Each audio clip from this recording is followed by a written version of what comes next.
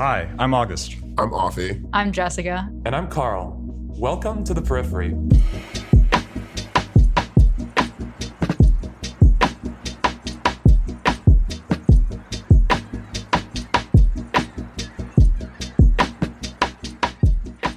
We are so excited to have you back for this very interesting conversation that we're having today. I think today's topic kind of came out of left field. When we were thinking about the podcast and the kind of content we would produce on the podcast, I don't think any of us, and correct me if I'm wrong, anticipated that we would be talking about religion, spirituality, and its interplay with artificial intelligence. But here we are. And we came across this topic really through a very interesting article in the New York Times, written by Linda Kinsler. And beyond the fun animations in this article, I think we were struck also just by the title, which was, Can Silicon Valley Find God? Before we delve into our interview today, I just love to ask my co-hosts, one, does Silicon Valley already have a god? What are, if there are any, some quasi-religious beliefs that Silicon Valley already has? And secondly, if the answer is no, can Silicon Valley find God? Oh no, not the two-part question. Such a law student. It really, honestly, the articles made me start thinking about, or why it felt like we had to do this episode was the article highlighted how Silicon Valley has its whatever claims or whatever secularity that kind of pervades in this region. Silicon Valley kind of believes a lot in tech, almost dogmatically. We kind of believe that tech can save us from climate change. We believe that tech can, get us to Mars. August somewhat believes that we can live forever from it. Somewhat. August is a disciple of that religion. All right. Well, August, what do you have to say for yourself? Well, I certainly agree with my co-hosts that there are interesting parallels in tech that give us religious vibes, and that there are dimensions in technology itself, the way that we treat technology and give it authority that, again, kind of remind us of religious authority. Mm-hmm. Now, yes, I've been interested in the science of, biogerontology is the study of old age and life extension. And when I was younger, I became kind of like many people, actually. How I'm much not alone younger? in this. Oh, when I was a teenager, I had a lot of, I was fascinated by the idea. That quarter life crisis really is different.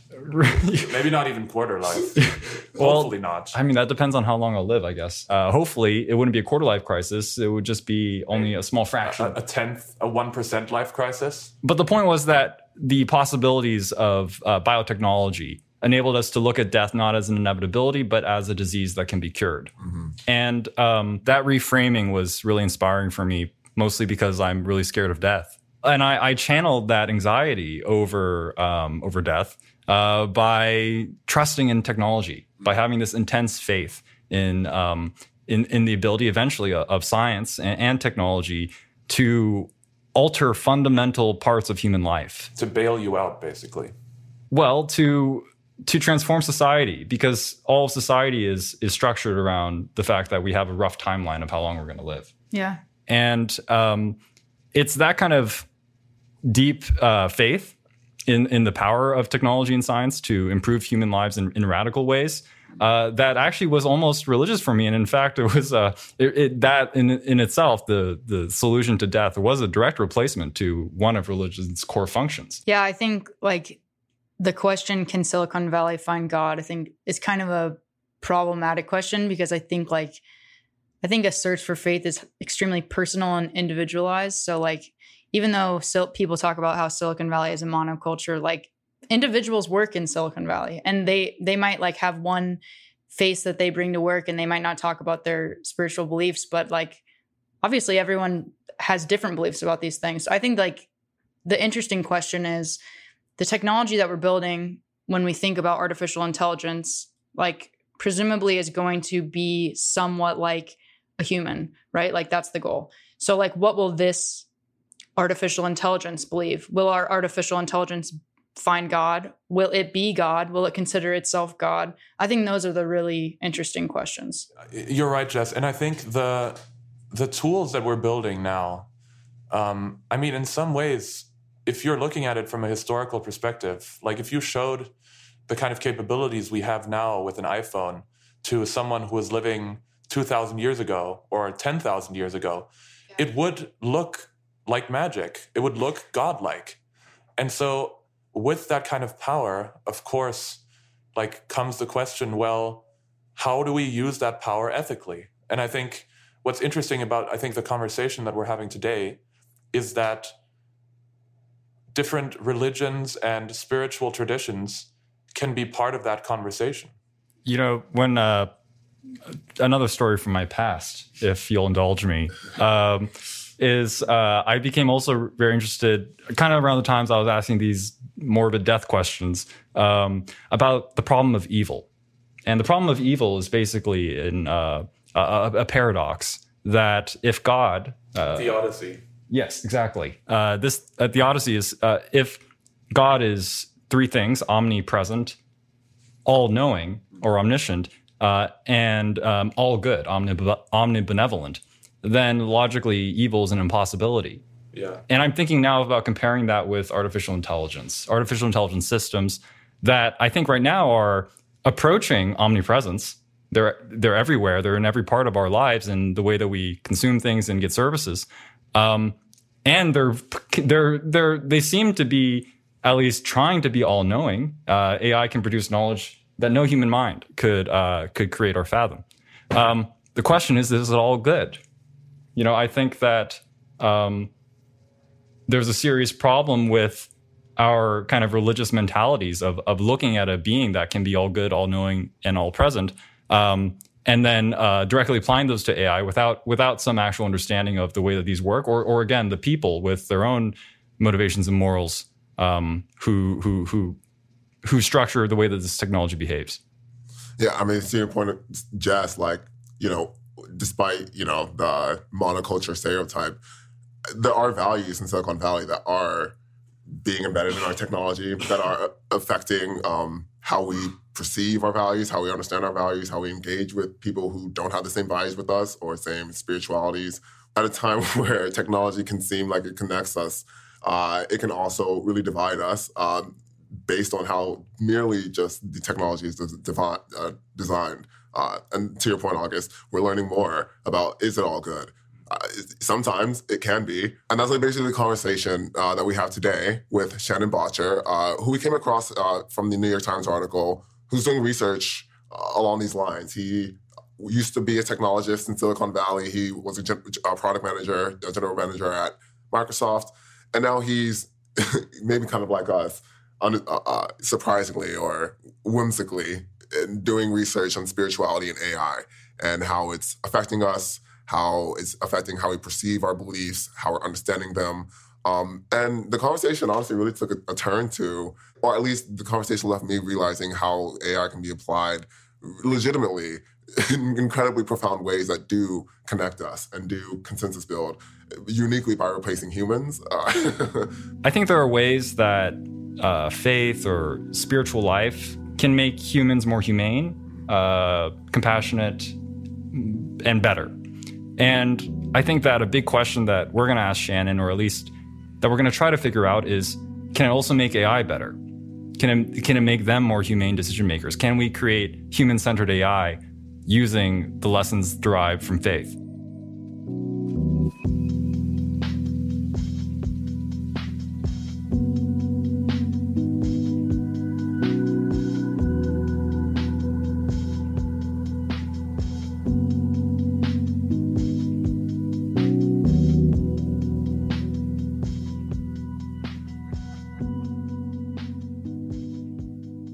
Hi, Shannon, and welcome to the Periphery. It's great to have you.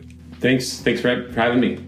We've been really excited for this interview and to talk about this subject in general, which is very different for us from the other episodes that we've done so far, and but also just really captures a lot of what we think our podcast is about and what drove us. So I guess we want to start off with just telling us a little bit about yourself and your research and your work. Great, yeah. happy to do that. So back in 2016, I retired from a career in technology, worked in Silicon Valley and up here at Microsoft for a very long time on a lot of mainstream communications products, productivity products, lots of products that people have used. I'm sure you've all used every day.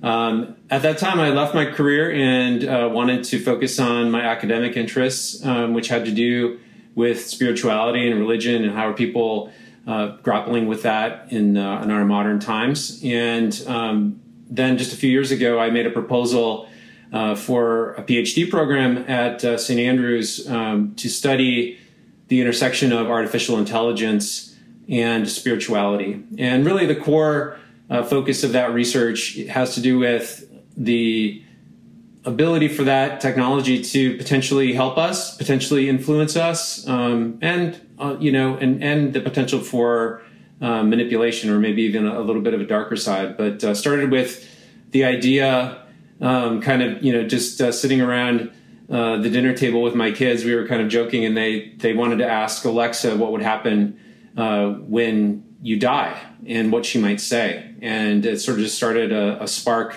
in my mind about, I wonder what she will say someday. I wonder what these systems will do with highly personal, highly important information, and how will people interact with it? I've heard a lot about actually, and this was partly in a very interesting New York Times article about Silicon Valley and religion. That's how we found you, and that's how we found this topic. But there's been a lot of talk about digital churches or digital religious communities, the social aspects of religion moving online. And I'm also curious about that desire to just ask Alexa about spiritual questions.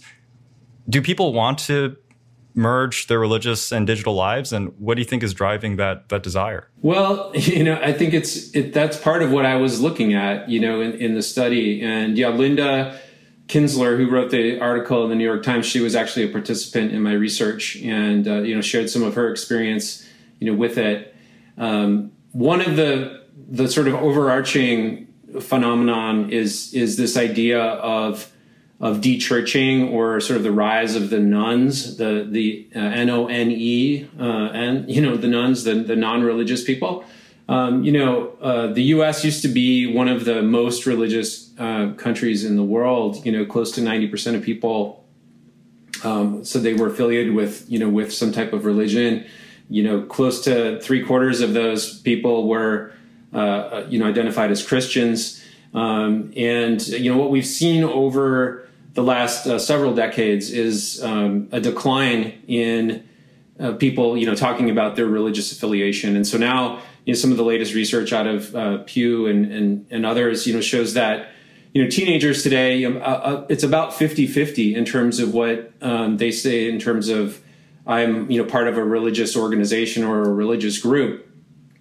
And, so then the question arises, well, what about the sort of core existential questions that are part of the human experience? How do people answer those? How do they answer them for themselves? How will they answer them for their children, for their families? And I think naturally people look to information sources that are online. They look to the internet. They look to social media. They look to that's the first place a lot of people turn when they have a question. And they don't always get the answer that they want, or they might not get the answer that's satisfactory to them, but it is the place that they turn.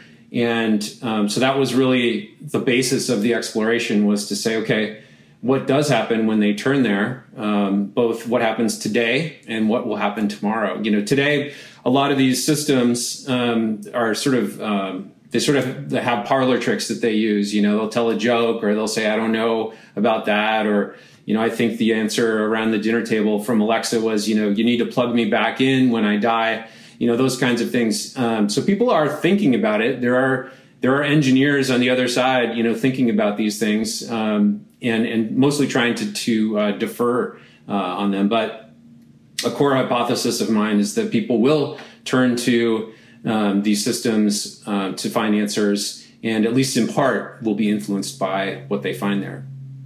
And maybe it would be helpful to back up a little bit, and we would just love to hear about the research that you actually did and how you used people, or how you involved people in this kind of experiment that you were doing with the different artificial assistants. Yeah, sure. So the research stimulus, I'll sort of kind of summarize it briefly. It started with identifying 10 big questions, 10 existential ontological questions that sort of have been fairly consistent over the course of history. And so I looked to religious scholars, I looked to psychologists, I looked to historians, and assembled sort of these 10 questions that sort of created the base, things like what happens when you die, how do I find happiness, how do I know right from wrong, why is there evil in the world, all of these kinds of sort of existential type questions that everybody has. And then what I did is I assembled a knowledge base of answers to these questions from lots of different perspectives, 5 religious perspectives and 1 secular or like an atheist type of a perspective. And I assemble those answers from websites that claim to be authoritative or official for whether it's Christianity or Judaism or Hinduism or Buddhism and the like. And then those answers I had vetted by religious officials that I reached out to. So priests and imams and gurus all took a look at these answers and said, yeah, that's at least a good start. And these answers had to be sort of, tweet-like in length or spoken in one breath so that the technology could provide a relatively short answer to them. And then I created it's sort of a simulation of an artificial intelligence entity. So it's a relatively small, corpus or database of information. And then I had different interfaces that would interact with that. I had a Google Home device, an Amazon Alexa, Siri. I had an SMS, like a text-based chatbot, as well as a web page where people could interact with these different entities. And the participants that were as part of this research came from a variety of different backgrounds. And so I had between 5 and 7 people who identified as Christians, as Jewish people, as Muslims, as Hindus, as Buddhists, and non-religious people as well. And then we went through the list of questions as they would ask the questions of the devices, of the technology, and they would sort of rate their experience or kind of their satisfaction with the answer. And then what was probably most interesting was an interview that followed this course of questions and answers where we talked about how did this feel, what are your perspectives on these questions and answers. And, we talked about artificial intelligence and technology more broadly and sort of how people feel about it. But each of the participants, they got between like 6 and 8 answers that were consistent with their stated affiliation. So if you were Christian, you maybe got 7 or 8 answers that were from a Christian orientation.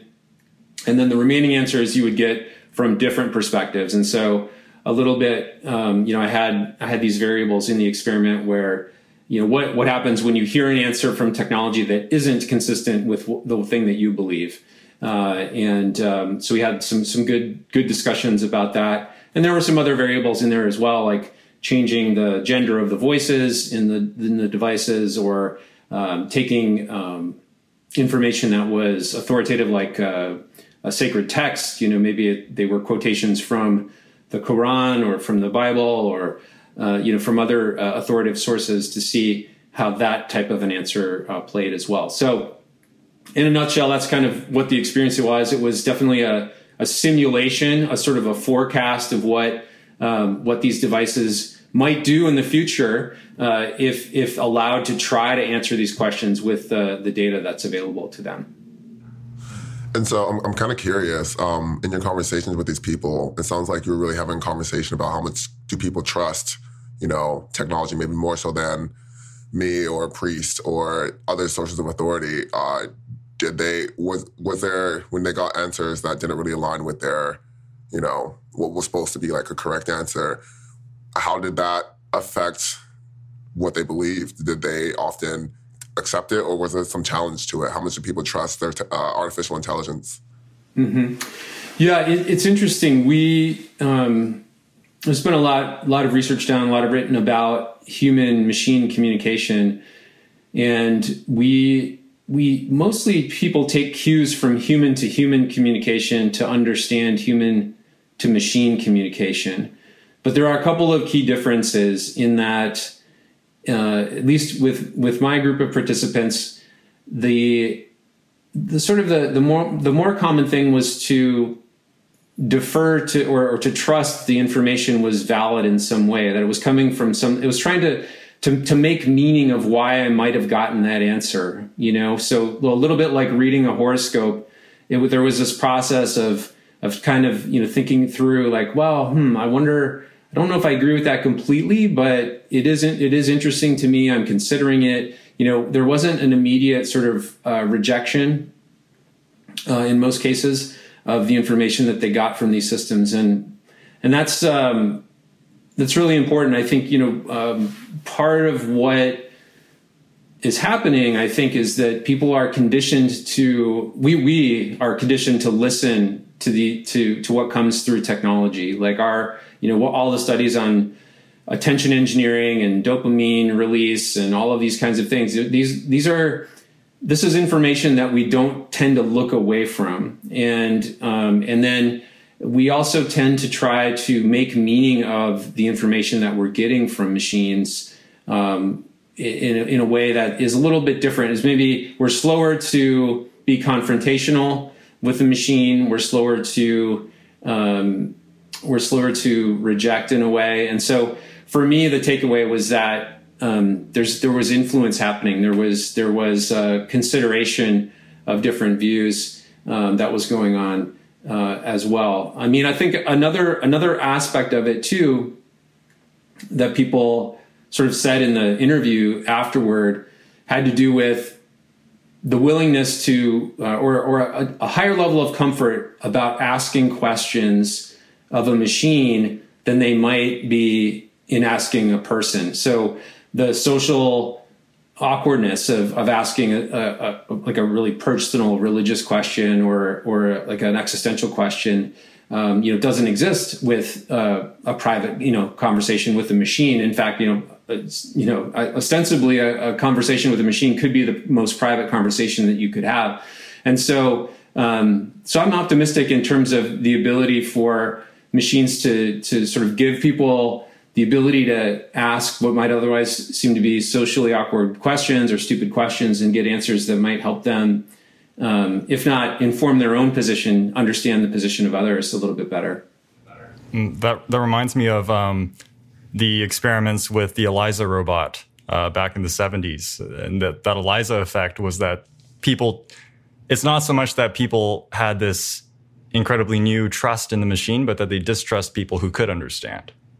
And I'm also struck by that meaning making, that humans are meaning making beings, and that once we get this input from artificial intelligence on these profound questions, we want to construe it and try to put it into context and see if we can understand.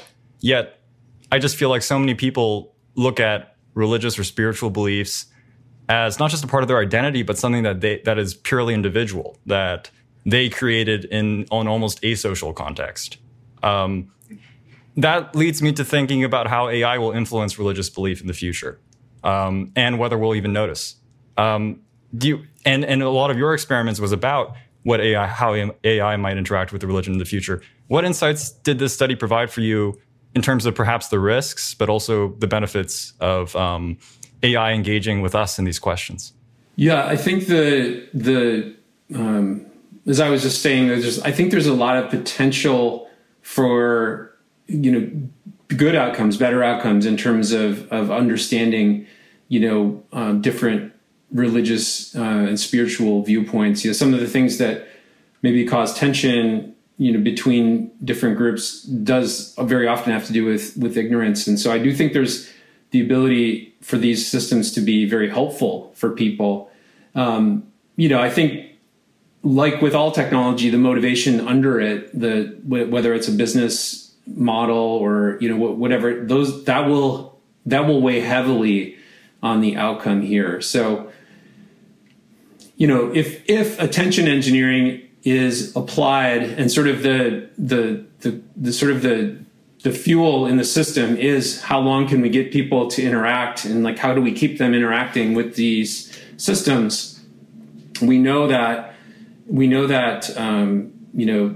sort of shock value is very important, and conspiracy is very important, and tension is very important, and that could lead to a very unhealthy sort of relationship with this technology. If were we to apply today's advertising attention engineering models to religious information without any kind of additional thought, then I think we would be headed toward trying to emphasize the differences and emphasize the controversies and emphasize the arguments. And so I do, that's a cautionary tale for me.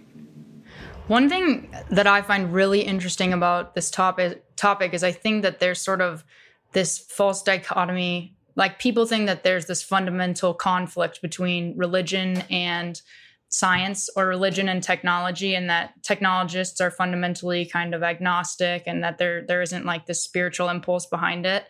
But I think, like the New York Times article pointed out, some of the earliest AI researchers, they were devout followers of Christianity, Hinduism, Judaism, and oftentimes would liken AI research and the work they were doing to sort of like these divine powers or divine knowledge. I would love to hear like any insights that you've gleaned about how this impulse to innovate is kind of wound up in, or can be compared to our larger impulse to understand a higher power, or just like our larger impulse to ascribe to a certain religion or spirituality. Yeah, I think a lot of it has to do with what you were saying about sort of just continually improving our understanding, and I think, in fact, some of the early designers of AI, there's often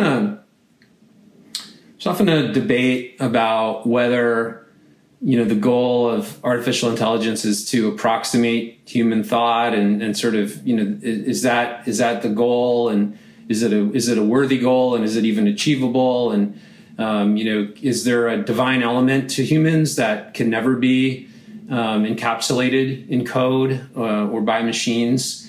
And I think it's, I think there's an interest there, a mutual interest in both maybe the more scientific people as well as the religious people to see, how close can we get, or is it even possible? I think, you brought up Eliza and the Weizenbaum kind of work at that, and I think what's pretty interesting is that, really the crux is around like, how do people feel when they interact with these systems, and can the systems actually feel like, or appear, or represent something greater and more powerful to humans?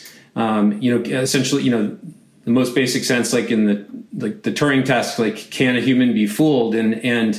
And certainly, I think everybody agrees that yes, like humans can be fooled relatively easily. And so, it moves from this perspective of, whether, is the machine going to, approach or surpass human intellect or consciousness, and into whether we're influenced by it. And so those are two questions that I sort of bounce back and forth on a lot in my dissertation and work through. As far as like the interest in the goal, I think there's definitely a metaphysical. So if you go back to like Sherry Turkle, for example, like her work clearly says that there's a metaphysical aspect that we attribute to technology. And the more personal that technology, like her early work was about personal computers, the more we tend to ascribe this metaphysical capability to it. And then if you look to, say, Robert Garassi, and you say, okay, well, what does that look like? He has a bunch of theories about, well, it sort of depends on where you're coming from. And if you come from sort of a Western perspective, you tend to look at metaphysical as a disembodied experience. If you come from a more Eastern perspective, it can be a more embodied perspective. And so, he argues that Westerners are more likely to think of sort of a divine or a metaphysical presence in a disembodied voice, coming out, like sort of the voice coming from the clouds, whereas he talks about sort of the Japanese fascination with robots and sort of the love of that they can share between machine and human there, and so, but in the form of more of an embodied form of the metaphysical. And so, I think I just find that fascinating to think about the motivations of the technologists, whether they, where you start from religiously or spiritually, and then kind of what you would create in the technology and sort of hope to achieve.